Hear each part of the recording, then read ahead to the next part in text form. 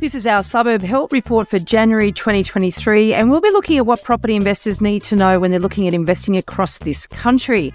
In this episode, we'll be discussing green shoots in the property market. Yes, you heard me right. It's been all doom and gloom throughout 2022 with regular predictions of 15% price falls, but the data is suggesting a different story in some parts of the market. Welcome to The Elephant in the Room. This is the podcast where we love to talk about the big things in property that never usually get talked about. I'm Veronica Morgan, real estate agent, buyer's agent and buyer's agent mentor, co-host of Foxtel's Location Australia, author of Auction Ready and co-host of Your First Home Buyer Guide. And I'm Chris Bates, mortgage broker, recently ranked number 5 in Australia out of over 18,000 brokers in the annual MPA Top 100 Mortgage Broker Awards. Before we get started, I need to let you know that nothing we say here can be taken as personal advice. We always recommend you engage the services of an appropriate and experienced professional. So this month, we've asked Kent to see if he can see any areas of the market where there are signs to support the view that the worst is behind us. So can you kick us off briefly by explaining how you tackle this challenge, Kent? Yes, what I've done is I've taken our statistical area 3s, we call them SA3s. I've taken a rolling 90-day sample and I've looked at that over the last couple of years, and I've taken the peak and I've looked at where it's bottomed out and where those prices are starting to increase again. So to enter the list, I've set the criteria of it needs to have increased by 2 consecutive months. So the price, the SA3 rolling median needs to have increased month on month, so 2 consecutive months of increase, and the inventory level for that SA3 needs to have decreased. So that's how I came up with a shortlist. Then what I've done is I've swept through those and visualized all of the charts, had a look at all the charts, look at the listings, look at the sales, and I've selected some that I've got a lot more confidence in that they are going to continue to increase, and others that are most likely to either marginally increase or be fairly flat into the first few months. So they're all looking okay.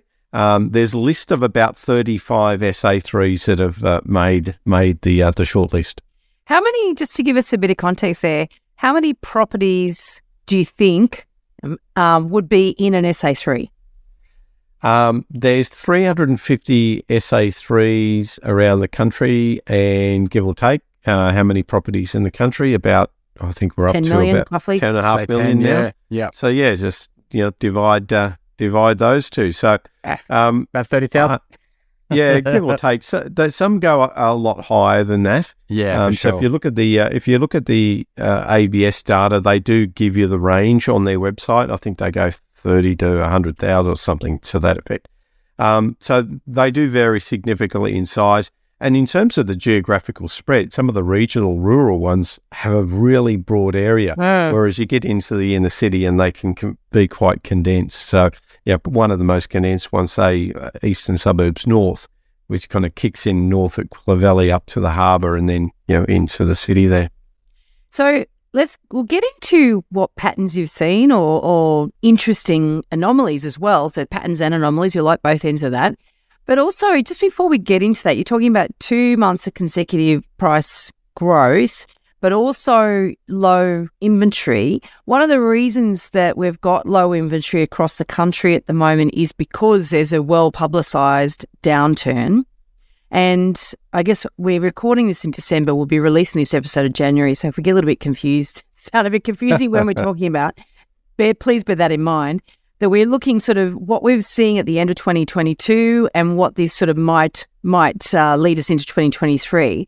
But so we have experienced across the country well-publicised stock shortages of new listings, right? And that often happens because when the market downturns, people think, okay, if I don't have to sell, why would I? Why would I put my property in the market if I'm a discretionary seller and I'm not guaranteed of getting my price? So that often props up a market and it holds markets sort of to be more firm or more stable because you don't have this sort of mass selling.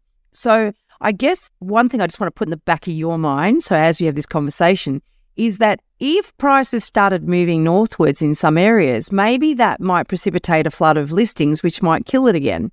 Anyway, let's just... Yeah, it's interesting because I would argue most of the markets in our list, in the shortlist, have actually seen listings volumes increasing. Oh. So now the interpretation I have is that prices have fallen sufficiently in these markets to attract buyers. Yeah. So a lot, especially some of these very expensive areas, Yep. highly sought after areas. So you've got a number of these markets that have fallen, and typically the average price that they've come down by, I'm just having a quick look here, about 15%. So of this shortlist, the median's fallen by about 15%. But some of them have fallen much higher. So you've got areas that have fallen, say, 30-odd% or 33%. You've got a couple of blips in there that are higher than that are just odd distributions because they're their rural locations. So I'm not going to worry about the ones that had the 40%. That's irrelevant. But there are a number in here that are 20-odd% up to 33%. So the 33%, for example, Chatswood Lane Cove area, that's a pretty sought after marketplace. So a lot of that's compositional. So to your point, what we're seeing more and more now is that a lot of people who are in the market, established owners, know not to sell in down times. So they hold back. So you can see a significant compositional shift in many of these markets. But with regards to listings volumes, the surprising thing is a lot of these markets have seen increases in listings, but what we're seeing is demand keeping up with that or starting to surpass that. Wow. Suffice to bring inventory down. So it's an interesting analysis. There's always lags to all of this stuff. But there's a couple of areas. What I'll do is when we go through the list, I'll pick some of the ones that I've got a lot more confidence in and others that I've got less confidence in because there could be an anomaly. It could be a blip. Things could turn, especially those that are still seeing increases in listings. So all it might take is just that little bit of a downturn in demand where listings are still building and things could turn for the worst. I think that compositional bias is a real issue in downturns where, people can perpetuate a negative news story very easily because you're talking there Chatswood, right? Like you could easily say, right, that Chatswood SA3 has had a 33 drop in the median value. Whereas, you dig a little bit deeper and go, well, a lot of people in houses are sitting on their hands. In that area, there is a lot of apartments and they're transacting more than the houses and it's bringing down the median. And I think this is just a danger right now. There's some big people out there, peddling the falls in median values, etc., but not going to this detail that we're going to do today and not talking about what's actually happening on the, the internal dynamics of those markets. What's happening to the housing markets versus the apartment markets. Where are we starting to see support? Where are we not starting to see support? And I think that's the educated conversation right now, not just, hey, prices are falling and they're going to continue to fall forever. So I was really interested because we're on the ground of seeing this. I think the falls in a lot of our clients are that high income couples and family market. As you know, they're the markets that that went up the most, but also fell the hardest because borrowing capacities really impact them. They were really stretching. A lot of the clients that they were backing, they were going to earn more money in the future. So they're willing to take on a big multiple income today because they know in 5 years' time, their income today is likely to be much higher because of promotion or, etc. So they've a lot of that sort of upgraded market and even the first home buyer have had to reduce their budget significantly in these markets. But once those adjustments happened, which is almost flown through, they're now saying, okay, well, I still need to get on with it. I still want to buy my first home. I still need to upgrade, but I'm not going to look at that area anymore. I'm going to look at this area and I'm not going to spend that. I'm going to spend this because the rates are going to be higher. And they've also been out in the marketplace. A lot of them have been burned from, 2019, 2020, 2021, haven't bought or even the start of this year. And they're just like, well, now's the time to actually take advantage. I don't want this window to close on me. And so we're already seeing the buyers' mentality and the urgency is completely shifted, which goes along the lines of what we're going to talk about today. Yeah, look, that's a really good point. I did an analysis of just the capital city areas. So I grouped all the SA3s that belong to the capital cities. And I did this as of October. And I split them up by price band. And I looked at how far since their peak, what's the average fall since their peak. The under 750K market was really surprising. Now, the bulk of these are in Adelaide and WA or Perth. But the average fall there was minus 6%. Whereas if we go right to the other extreme, which is the over 2 million, there were a sample of 14 SA3s that were in that over 2 million mark. That fell by minus 17% on average from peak. So you can see, and when you look at all the price brackets in between, you can see the next one up, 750 to 1 mil, minus 10%, and then the other end going down, minus 14. So the biggest loss, the biggest change in price was the over 2 million. A lot of that 2 million plus market, however, there's massive compositional shifts that go on there, massive. Whereas there's a lot less shift in those lower price markets because they're fairly homogenous.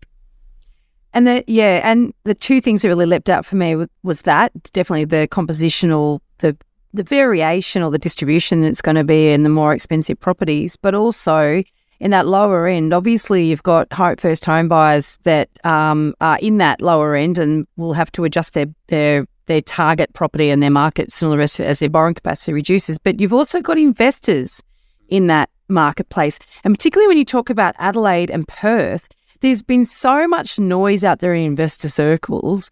I tried to spend not too much time in investor forums, to be quite frank, but there's been a lot of bloody noise about those two cities in particular.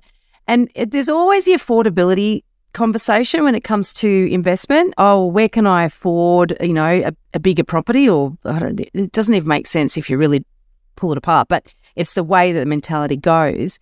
And certainly, a lot of that chatter has been around Perth in particular, and I know Adelaide as well. And before Brisbane went crazy, it was Brisbane. It's the same thinking. Yeah, it's true. And with that affordability, my preference for affordability is to look at the local household income level and then express that as how many years to buy. So Demographia have theirs. And you effectively say, well, how many years of household income does it take to cover the median? And use that as your affordability metric. And I've been increasingly using that. And there's some really interesting areas that turn up that if you set a limit of, say, 10 years and below, it does spit out a lot of interesting suburbs. I love that. Okay, so let's get into some of these suburbs these SA3s, that are showing green shoots. Talk us through what's happening, what you're seeing anyway. I'll focus on some of the ones that, when I look at the shape of all of the data in terms of listings volumes, look at prices, look at inventory and the trend, the ones that I'll talk about first up are the ones I've got a lot more confidence that this trend will continue. I'll maybe start with the one that you're more comfortable with. Sydney inner city, an example suburb, Newtown.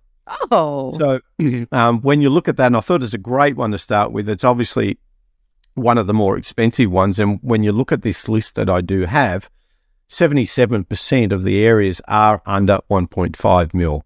So a lot of the ones that are being, we'll call it resilience, it could be resilience, but it could also be how attractive these markets are, because especially if you're in one of these markets that are highly sought after and they genuinely have dropped by more than 10%, there's a lot of buyers out there who can afford to buy and would like to buy in those areas. And they've been so tight for so long.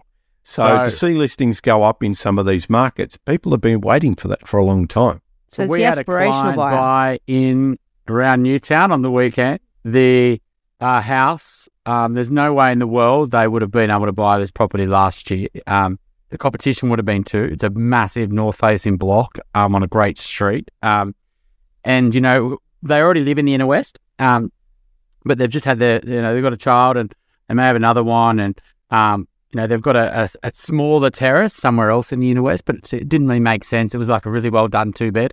Didn't really make sense to, throw a 3rd bed and make it all, dysfunctional, basically. So they had to upgrade, and they were in a position where they're doing well financially. One's in a business, one's got a job, but and so they're a must-do upgrader.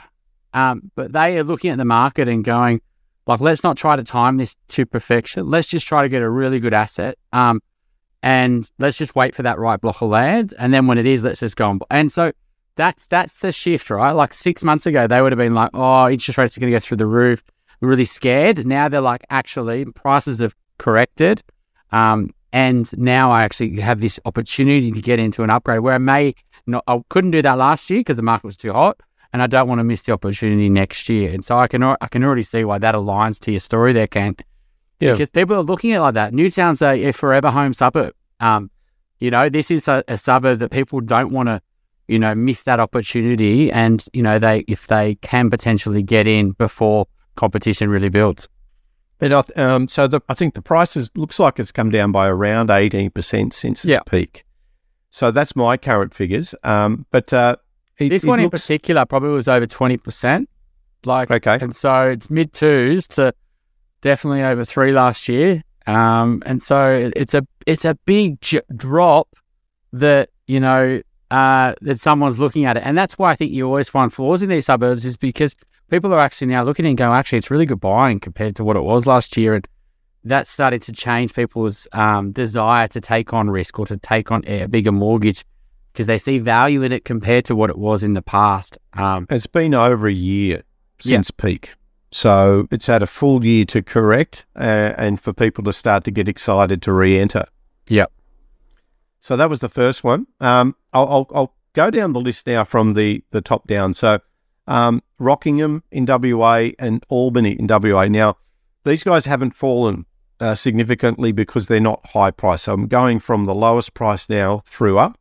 Another one in Jandakot's a suburb. I don't know if it's pronounced Coburn or Cockburn. I'm guessing Coburn. Yes. Another one, Preston. An example suburb here is Preston in Victoria. Darebin North is the SA3. Says another one. I'll get into a couple now that we're probably all a little bit more familiar with. Auburn in Sydney. Mm-hmm. So the example suburb. So the SA3 is called Auburn, but the sample suburb is Auburn. That one, excuse me, I've got a fair degree of confidence that that's actually turned the corner. And the prices there in November 2021 are about 1.3, and I'll go through to where it is right now. It is about 1.3 now, so it's kind of just back to where it was.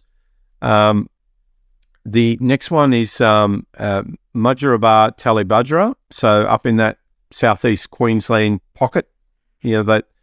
Those areas are very diverse. Price there about give or take right now it's about 1.3 million, the median for that SA3, and it peaked about 9 months ago.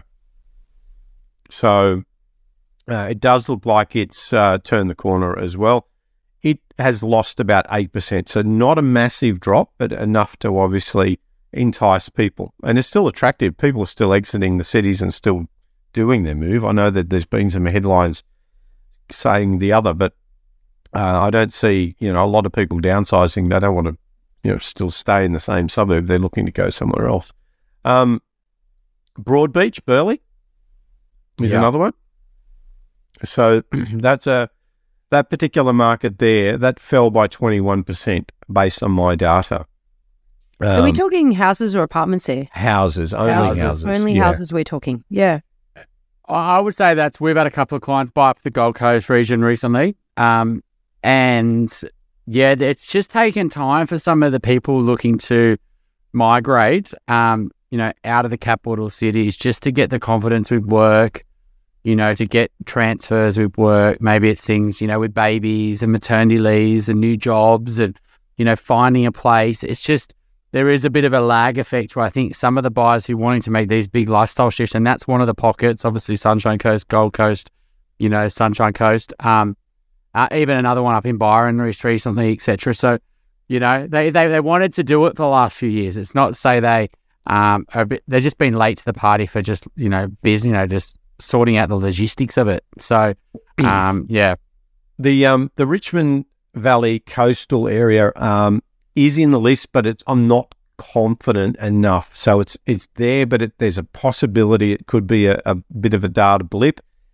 Listings volumes are still going up significantly, so it won't take too much for demand to come off the throttle for it to dip again. So again, it's in the other I've colorized my list here, and the ones that I'm not confident are in yellow. Yeah. A couple of more in green. Boroondara, example suburb Q. We're starting to get into the 2 million plus market now. Ryde, Hunters Hill, so an example suburb, Hunters Hill, fairly expensive suburb. What's it at the moment? I'll just go and check what that area, the broad areas, about 2.6 million, the average for that SA3. Now it fell by about 15%. So in that sort of inner East Melbourne pocket, and this is it's not what you just read in the papers, right? Client literally tried to buy a property last week. Guy was low twos, who went 15 to 20% above the guide, and a massive. They made an offer. It was like 15% of 5% above the top of the range.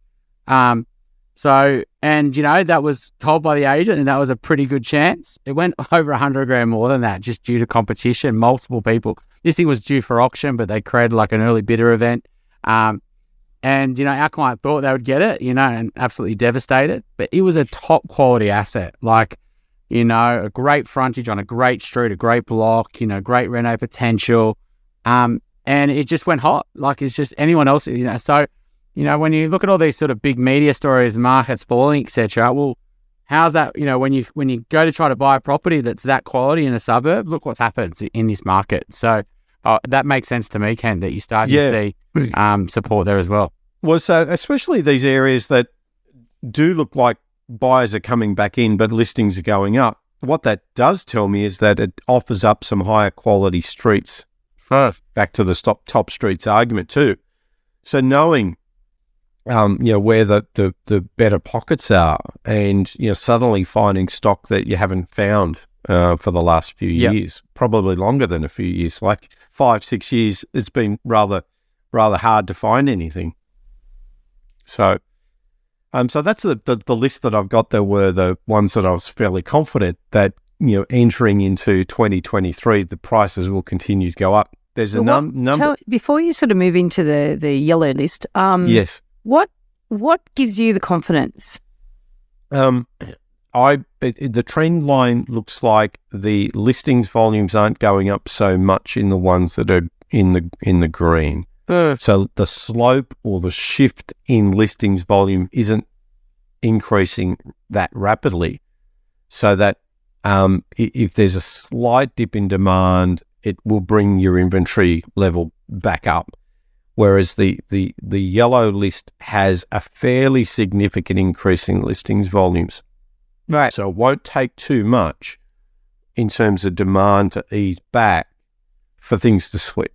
Got it. Because and this is something that we can get confused, or we can forget that listings and inventory are two different things.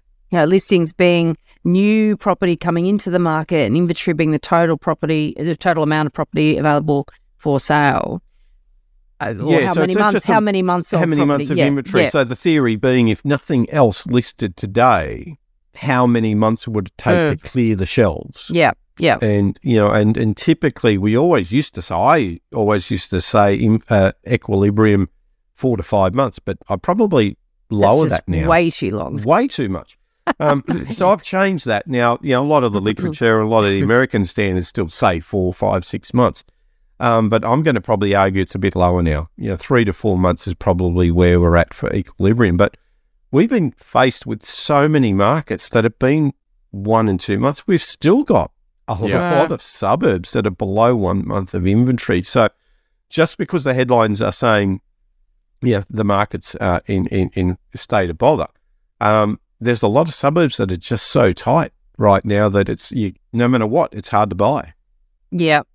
And it's an interesting, being on the ground, seeing this in some of these areas. It's always interesting when you do read a headline, you see that bears zero relevance to what is going on here. And then yet there's a portion of the market that will be reactive to those headlines and not understand the nuance, which is why I just think it's so good you coming on and that you can actually help lift the lid. I mean, the feedback we get from our listeners on these episodes is fantastic, because it really is about nuance. It really is about asking better questions, being curious, not taking these headlines as face value, And that's why some of the commentators, I was yelling at the newspaper or yelling at the little screen or the big screen or whatever when I'm hearing about it, because it's just fails to take into account all this sort of stuff. And if people make decisions based on that aggregated data, then they're going to make bad decisions, poor decisions. But this is all in, good meaty stuff. But I understand the podcast format suits this type of discussion, in-depth review, whereas a newspaper really has to be about a headline and a story. I'm going to put you on the spot here, Ken. In terms of that, can you flip it to the Reds and see where, you're still seeing some price grind. You're seeing, inventory stack up, right? Price, medians are falling. Maybe not also compositional buyers. Like this is literally, prices just continue to fall because, if rates stay high, these suburbs, people will start thinking, do I really want to go into a 6% mortgage, and something just for our listeners to know right now, bank discounts are basically counteracting the rate increases. The discounts we're getting on new home loans is just unheard of. Like it is ginormous compared to what the discounts were 6 to 12 months ago. And, the margins the banks are making on new customers is so tight now because they're having to provide bigger and bigger discounts to new customers. Even if you just got a mortgage and you call up your bank, you could probably save yourself anywhere from 30 to 50 basis points by just giving them a call. They're all providing an amazing retention policy. We're going through every single one of our clients right now and just lodging pricing. And some of them are getting 60, 70, 80 basis points off their mortgage just by us asking for better pricing because the banks are so scared of losing customers right now. So, and so, yes, rates are going up, but then also their customer rates are actually coming back down to offset the rate increase. You're increasing, you're getting a better home loan rate. So where are those sort of areas though, Kent, where, in a world of 5-6% interest rates, which we're probably almost there, maybe another maybe one more rate rise and we're in the 5s, just because a lot of customers are already paying 5s and 6s, because they're on old rates, but new customers, where are we seeing where people are going to say, hang on a sec, do I really want to go into a $700,000 mortgage and pay 5% interest rates to buy that property? And I think the other thing is the rental shortage is actually forcing people to buy. I've got a few clients, even the one this morning, the stress around renting right now and, trying to rent a one-bedder in Sydney, like $700 a week. He's like, well, I've got that place. I might as well just move into that one. Like people are just anxious around renting just as much as buying. So it's forcing a lot of people just to buy rather than rent, which is obviously not a great decision sometimes. But that's also supporting the market, I think, where people are going, well, I can't even find a great rental property. I might as well just buy something. There's a number of areas that have only really peaked in the last couple of months or are at that point where they could be starting to fall. So there's at least 45 areas that have only really peaked in the last 2 or 3 months. So they're late to the party. Late to the party, right. Or it could be a data blip. It's either or. So where you do 45, it's quite a lot. So it's quite a lot. Is this a lot in SA and WA? I'm just looking through now. Look, there is. You've nailed that. WA, SA were very late to this, and takes a long time. I'm going to argue travel, that, I guess. And if they're not an expensive area, I don't believe their dips will be substantial. Yeah. Because of the other analysis we've done so far. So I don't see the 20% being applicable to an area that's got a median of 350 or 400K.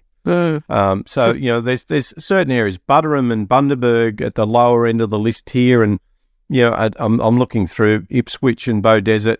So a few of these kind of areas. Again, I think that they are yet to dip, but I just don't see it. So you've almost got to isolate the areas where the prices are above 1.5 to say where will the biggest dips happen based on that earlier analysis. So, I would need to probably filter it and do it properly. Otherwise, I'll make some blanket statement where I'll trip up. But in summary, there's a lot of these areas that a lot of them that are late to the party. that are about to have peaked or about to peak. But so many of them are below 500K that I don't expect much more than 5 or 6%. And in a higher interest rate environment, because you still wouldn't call this high interest rates, would you? Higher interest rate environment, of course, the appeal of that lower price point for both people trying to get into the market and also investors is a little bit enduring, isn't it?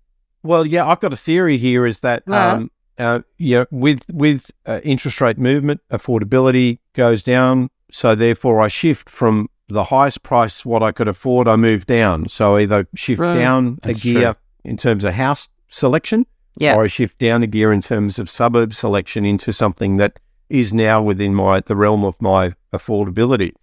And I think that's the reason why the lower end price segments have held up well is, yes, they've lost demand, but they've gained demand from a higher bracket that's re-entered. Yeah. Which, when the dust all settles and we sort of get used to this new reality, is that sustainable? The affordability argument it's taken on a whole new realm now because we've got so many people that are effectively spending every ounce that they can get their hands on. In terms of rent, the same. So rent's probably a more pure market to analyse this stuff. And if you do the correlation between household income and rents, it's amazing how correlated those two are. Whereas the correlation with mortgages is what's my borrowing capacity and what the mortgage size is. And what throws the model out is obviously people have already got asset. Yeah. They've already got wealth. So it's, so it's second, third home stuff. And that throws your models out. Or they just could have bought it 10 years ago and so it's still worth what it's worth, but their mortgage is tiny. Yeah. So I think affordability has got a lot to answer for now, and this is going to have a flow-on effect to how housing market dynamics work. People will be chasing affordability. They'll be chasing the different asset classes in the city because they cannot afford a house. So that's suddenly going to change unit markets like we've not seen before. It already has. So, whereas I'd shy away from units on the podcast a couple of years ago, I've got a slightly different view now because people can't really afford a $2 million house in Sydney.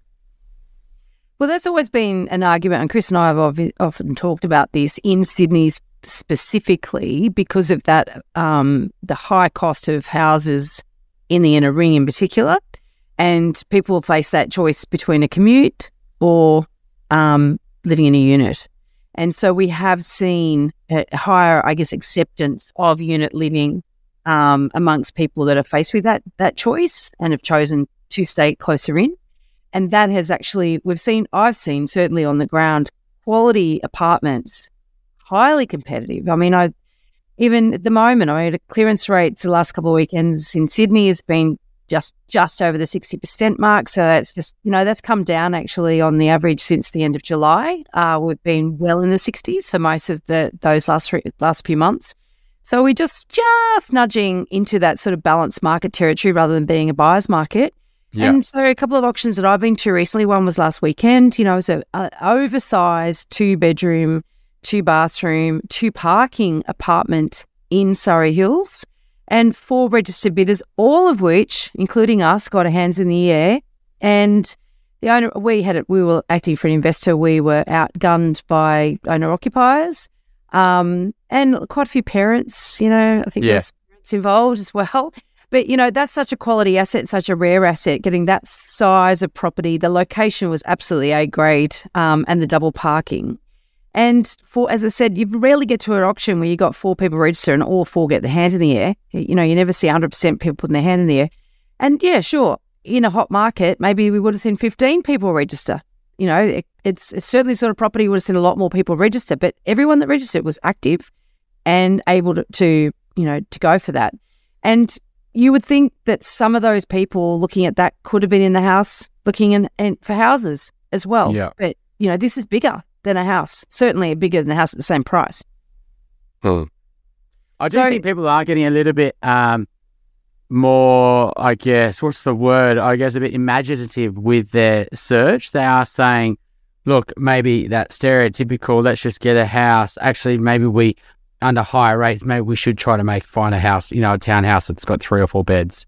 It is making people feel a bit more cautious and making people say, look, can I get a housing solution rather than the aspirational? But they're still being super picky. So they're saying, look, I'm going to go for that, but it's got to tick all these boxes for me to make that compromise. But we're definitely seeing that. We saw, a client that was typically a house buyer buying a townhouse in the inner northwest pocket, I guess you call it, of Sydney a few weeks ago.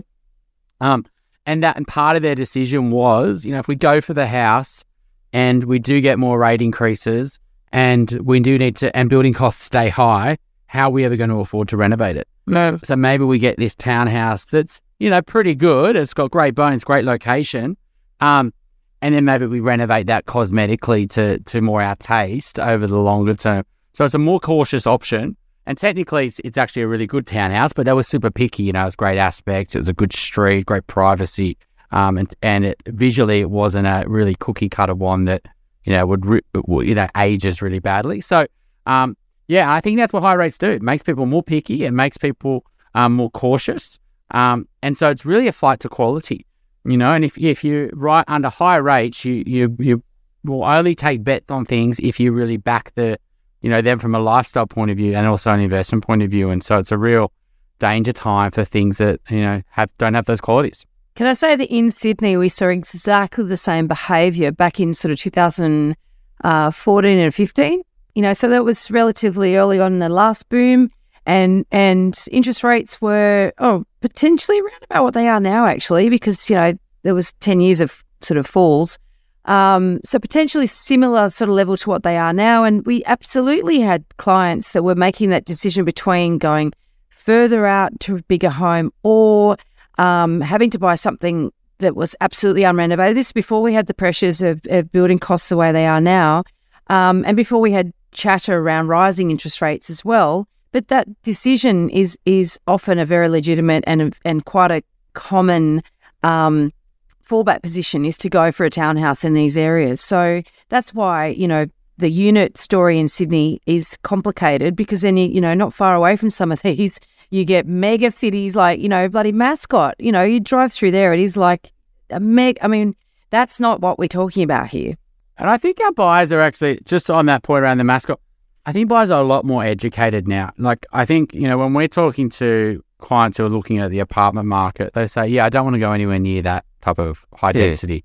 Like, 4 or 5 years ago. But that might be the type of client that goes to you. You know what I mean? Clearly, things still get built. Somebody buys them. Yeah, they do. But I do think, the building issues have been pretty well publicised. A lot of people have maybe had that or had friends and have seen the growth of those and the differences in housing. I think a lot of people have sort of seen these communities build and the buildings age and think, look, I want an apartment, but I don't want to be in these pockets. I do think maybe it's not, maybe it's a subset. But, I definitely think, whereas before we were having to educate in a lot of detail around the issues around off the plan and high density and more supply, people are coming with those learnings. Maybe they're coming from, more informed sources. But I think they're our listeners, and our listeners are totally convinced by now. Maybe true. Ken, let's talk us through those yellow locations, because people can get hoodwinked by this sort of some green shoots in areas that may not be that it could just be a blip. It could be a blip. So the charts indicate that. So the Grampians sample suburb there, Horsham, we fairly low price there. We're talking $370,000 median for that area. Mildura as the next one. Tea Tree Gully, and includes suburb such as Tea Tree Gully. That's one that's been a bit of a darling on a lot of the metrics that I've been producing for a couple of years now. So it's been an investor favourite. It's 630 now. Last month or October, so this was November's figure, was 630. Prior to that, October 615. So it's having some strong growth in the last couple of months, but the listings volumes are still going up at a fairly significant rate. So hence why. Where is that, and why? What were the metrics? So, yeah, obviously the metrics that I'm using here are how many months has it been since its peak. So I've looked at the SA3 rolling 90-day median for houses. No, sorry. I mean, you said that it was one of the darlings of, for investments for some time. For the investment. Yeah. Okay. Where is it? Is it in Victoria? No, it's, Adelaide. It's an Adelaide suburb. Okay. So it's so some of the metrics that made it continue to stand out over the past years was falling inventory. So as people were discovering the place, fairly low price, reasonable income, household income relative to house prices. So the affordability metrics look good. All the rental data looked good and still do. So if you look at vacancy rates and rental growth rates, etc., so your yields were good. So it ticked a lot of those investor boxes. And then it still had appeal because of its price, still had appeal to a lot of people locally, first home buyers, etc. Yeah. And so now, you're seeing inventory rising. Is that driven by stock or driven by days on market? No, I've got inventory slightly falling, but it's in an environment or a situation where listings volumes are still fairly significant, so it won't take too much for that demand just to ease off a little bit. Now, it's a possibility that it could continue as green shoots here. It's just that these are the ones that I've got a lot less confidence saying it's going to charge into 2023. And a lot of that would come down to who is actually buying there too, wouldn't it? Like if it's really largely driven by investors, then that is way more vulnerable than if it's driven by locals. Yes, and it's still turning up in all of my investor reports as well. So I can see that the investors are still going to be drawn to it. Yeah. Here's I think one the that's thing with interesting. investors, there are some counter-cyclical investors, but the predominant amount of investors out there, especially under really tight borrowing capacities where they're capped out. So the typical investor cohort's always trying to stretch their borrowing capacity. They're all capped. Like borrowing capacities are fallen 25, 30%. So what they could have borrowed last year, even if they had buffers left over in terms of more capacity, that's been wiped out. So you need new investors into the market, and new investors will only come into the market when there's the FOMO. Like investors just typically enter markets late. Once they feel like they're missing out. And they'll sit on their hands because there's no desire to buy because there's not a lifestyle problem they're trying to solve. And so I think you're right. Any areas that are typically driven by more investors coming to the market, not first home buyers, are going to struggle because they're going to be late to the party in terms of the bounce back in growth. And so I think it's a really good point you make, Veronica. It's really going to depend on who are the buyers in that marketplace right now. What can they afford? What are their incomes? How can they sustain higher interest rates? Is it a good option versus renting? And if you start to see that seesaw start to go more to let's buy, even if prices have come down, you start to really see some support for the market. You've actually just, like, my light bulb has just gone off in terms of, like, this is why with Suburb Help we talk about really investors need to find good local specialists who understand that local area and can buy the best possible asset in that local area for you, right? Whereas if you go to the sort of buyer's agent that uses data to determine where to buy, you run the risk of buying in an area that then becomes overinflated because too many investors move into it. It's almost like you need to ask the local agents, how many interstate buyer's agents are buying here at the moment? And if that answer is, quite a lot, do not buy here right now. Absolutely. I mean, what do you think about it? So what if investors go into these areas because of high yield, right? And so then a lot of investors, buyers agents, brokers, I guess you more call them, right? Will go buy there because it's easy, to be honest, and they can do multiple transactions. So they can clip your ticket multiple times, and it's not hard for them to do their job, right? They just literally go online, find that property on no competition, they make an offer, they pretend that they bought it under market value, and then they create this sort of, there's multiple buyers agents in there because yields are high, so it's like it makes sense, easy sell to an investor, positive cash flow, it's not going to cost you anything, right? Then they go there and then they completely shift the composition of the suburb where there was only 20% of the properties that are available for rent. Now there's 40% of the properties available for rent. So then rents will fall, and then yields are falling. And then the investors don't go there anymore because the buyer's agents go, well, the yields aren't great because prices have gone up and yields have fallen. And so now you're having to sell these more expensive investment properties to home buyers who don't want to pay that. And then you see price falls. With rental volatility really kicks in above 40%. That percentage might even be smaller in a more remote location. So it's saturation. I've got one that is really interesting, the Great Lakes SA3, which includes Foster, which is a great spot for retirees, and it's a relatively expensive area when you kind of look at surrounding regions, surrounding markets. It's fallen by 24%, the median, the rolling SA3 90-day median. So it's fallen by over $200,000. So that's interesting. Listings have gone up. The question now is, will demand? But it's been about a year since the peak. It's a long way, right, from Sydney. You're talking 4 drive, I would think. Yeah, exactly. We're actually, it's not a commutable. It's not one of these, and it'll be, 25 years before a fast train goes near it wouldn't there, even go there, would it? It would stop at Newcastle. So it wouldn't go up there. So it's like your second wave sea and tree changer went that far. Yep. Yeah, it's a retiree. It's a good retiree location. It always has been. I don't think it'll change from that. It might also suit the digital nomad. But, I think a lot of digital nomads now are looking at Thailand. So yeah, why stay in the country? God, when you can go anywhere, say within a 2 or 3 hour time zone.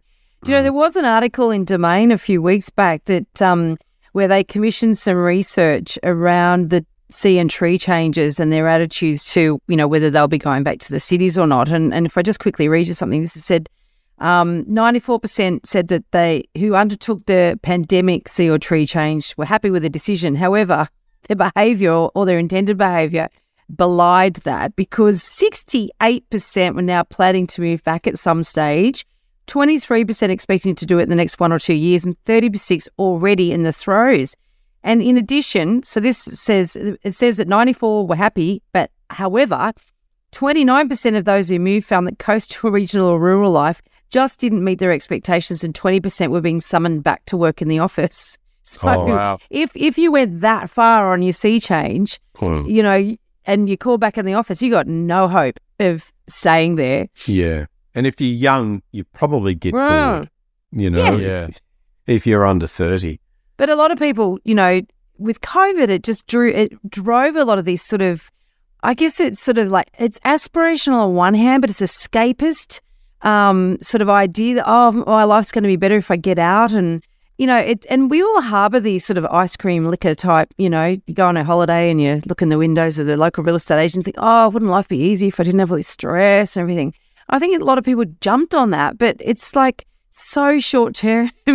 When you look at that research, it says there's 68% planning a return at some point. So it'll be interesting to see how that pans out.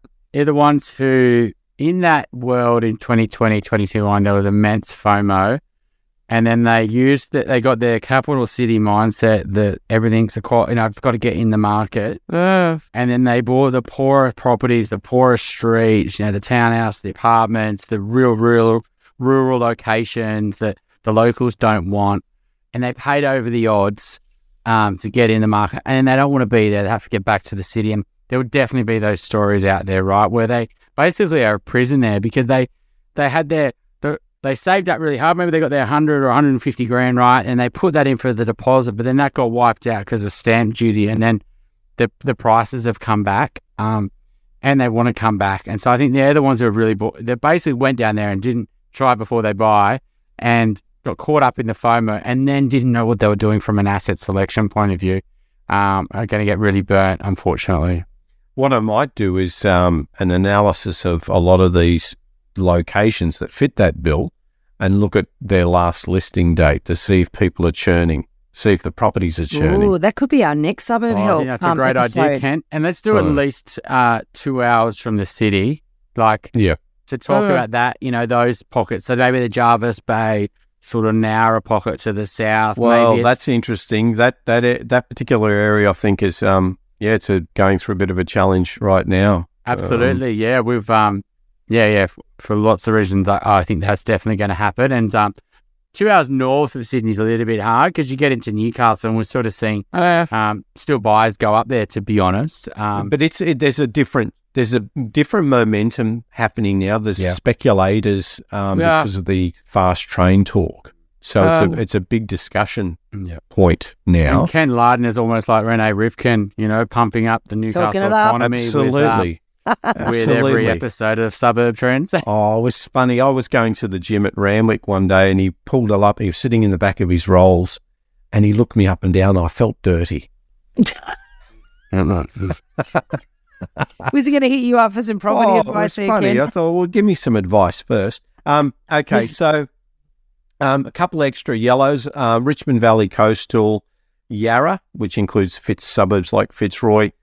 Brisbane Inner East, Norman Park. So, again, they could surge, but again, just slightly lower confidence. Baulkham Hills and Ku-ring-gai, which includes Pymble.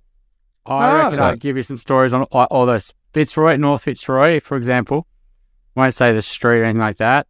Absolute dream property, dream frontage, north-facing rear, big block, great, heritage features, great neighbours. This was a cracking property, and I looked at the price guide. I thought, well, far out that if that prices have fallen that far in Melbourne, I would be shocked. Because it was like low 1 millions. This property went 25% above the price guide. It went in 3 days, and it had like 10 plus people wanting to buy it. My client was in it, and they went. What'd they go? They would have went 20% over the guide. 15-20%, and they were still nowhere near it. And then they went for another property the next week, convinced them not to go for that because it was, they were that wounded bull sort of story where they've just wanted to solve the pain. But, fortunately got a property, last week and still under competition, still above the guide. But, it wasn't, so that would be supporting prices, because you could already see that people are missing out on properties, right? And they're already back into the suburb, not want to go through the pain. Low listings, competition's building, the frustrated buyers starting to build. And the Baulkham Hills areas also makes a lot of sense to me, that Pymble area. A lot of people don't want to go really regional, but then they still want a bigger house. But and that pocket there does suit, sort of the family market, and it's a good price point in terms of about 1.8. Yeah. Your typical price there, but Ku-ring-gai's an expensive one. Obviously, you're looking at high 2s, 3. So because the blocks are so large. But on that Melbourne point, I did see a story of a fellow who did the sea change and moved back to Melbourne because he found Melbourne was much friendlier. He missed the culture. Well, there is like with anything, when we chase something else, we're letting go of something. And often people don't sort of really sit down and work out what they're letting go of when they're moving towards something. And it's only when you get there that you sort of realise that. Point. But it is interesting around the quoting. And certainly in auction areas, where a property is quoted is really critical for getting the competition and really getting the right buyers all lined up, right? And even for getting, if it's only one buyer, it's getting that one buyer in the door. You overquote something in a hot market, you do ruin your campaign, you don't build up that competition, but you're going to find a buyer pretty easily. You overquote something in a slow market, buyers they won't go anywhere near it. They'll be thinking, I don't want to add 10% to that or whatever, right? So this is a problem for agents who want to do the right thing, but they can't if they actually want to do the right thing by their vendor. And that is, I had lots of off-the-record conversations with agents around their quoting, the approach to quoting in this current market. If you remember, we interviewed Matt Hayson from Cobden & Hayson a few weeks back, maybe 6 episodes back or something, maybe 8 episodes back. Smart guy. Even he talked about it. He's smarter than your average bear. He talked about the importance of getting that quote right. So, and look, everyone plays a part in this. I'm not an advocate for underquoting, but I understand why it happens. And buyers don't reward agents who quote accurately or make a mistake for that matter. And sometimes agents do make a mistake. And so the lower quoted properties, if they're a good quality asset, they get competitive, as we've just been talking about. So it's no surprise to me that these properties are going 20, 25% over the guide, because the guide has to be that low in this sort of market to entice all the buyers in to play the game. And so buyers, if you want agents to stop underquoting, you got Buckley's. But if you're looking for opportunity, just disregard what the agent is quoting for the moment. Exactly. Look at the property yourself and make your own mind up on value, and then you'll see opportunity. Absolutely. And that's what the advice was to these clients. It's like, don't worry about the guide. Like, do your own research. Look what else is selling. Look at what you can afford. Look at the market and go, okay, actually, if I got that at that price, I'd be happy. Forget about because as soon as you start, especially on these type of properties, because the reality is everyone else is knowing it's underquoted as well. And and you got to be under competition. And so you better put your foot forward. I think that's the first situation. They were a little bit hesitant doing that. Then the next time, they're the ones who are on the front foot, and they're the ones ultimately that bought it. And so I think you've definitely got to have that mentality, kind of like you would in a hot market, in a down market. You just got to be super specific on what you buy, and really be patient for quality. Yep. Anything else to add there, Kent? No, I think I've summed it up. Probably the biggie is the under 1.5 mil was dominating this list, and the under 1.5 mil dominated the initial list, which was the price performance and how much they've fallen since their peak. So, as I said, I think affordability's taken on a whole new meaning. Interesting. Well, we're at the cusp of a whole new year, so it'll be very interesting to see how this all pans out. No one would have really guessed, the last 3 years, 2020, 2021, 2022, you're full of surprises, all of them. I can't wait to see what this year holds for us. It's kind of normal. I think everything that we're seeing is just heading back to Absolutely. normal. And what is normal? Well, you can find a house if you want one. Yeah, just the shit doesn't sell quickly. It doesn't sell for lots of money, and the good stuff sells quite easily, and you just got to be vigilant and diligent in your search. If you have a question that you'd like us to answer in an upcoming Q&A episode, you can send us a voicemail or written question via the website, theelephantintheroom.com.au, or you can email us directly at questions@theelephantintheroom.com.au. If you like what you're hearing, please share this episode with others you feel would benefit. And while you're at it, why not leave us an iTunes review? 5 stars would be great. I know that sounds a bit cringy, but we have it on good authority that every review helps make it easier for other people to find out about us and hear what our amazing guests have to say.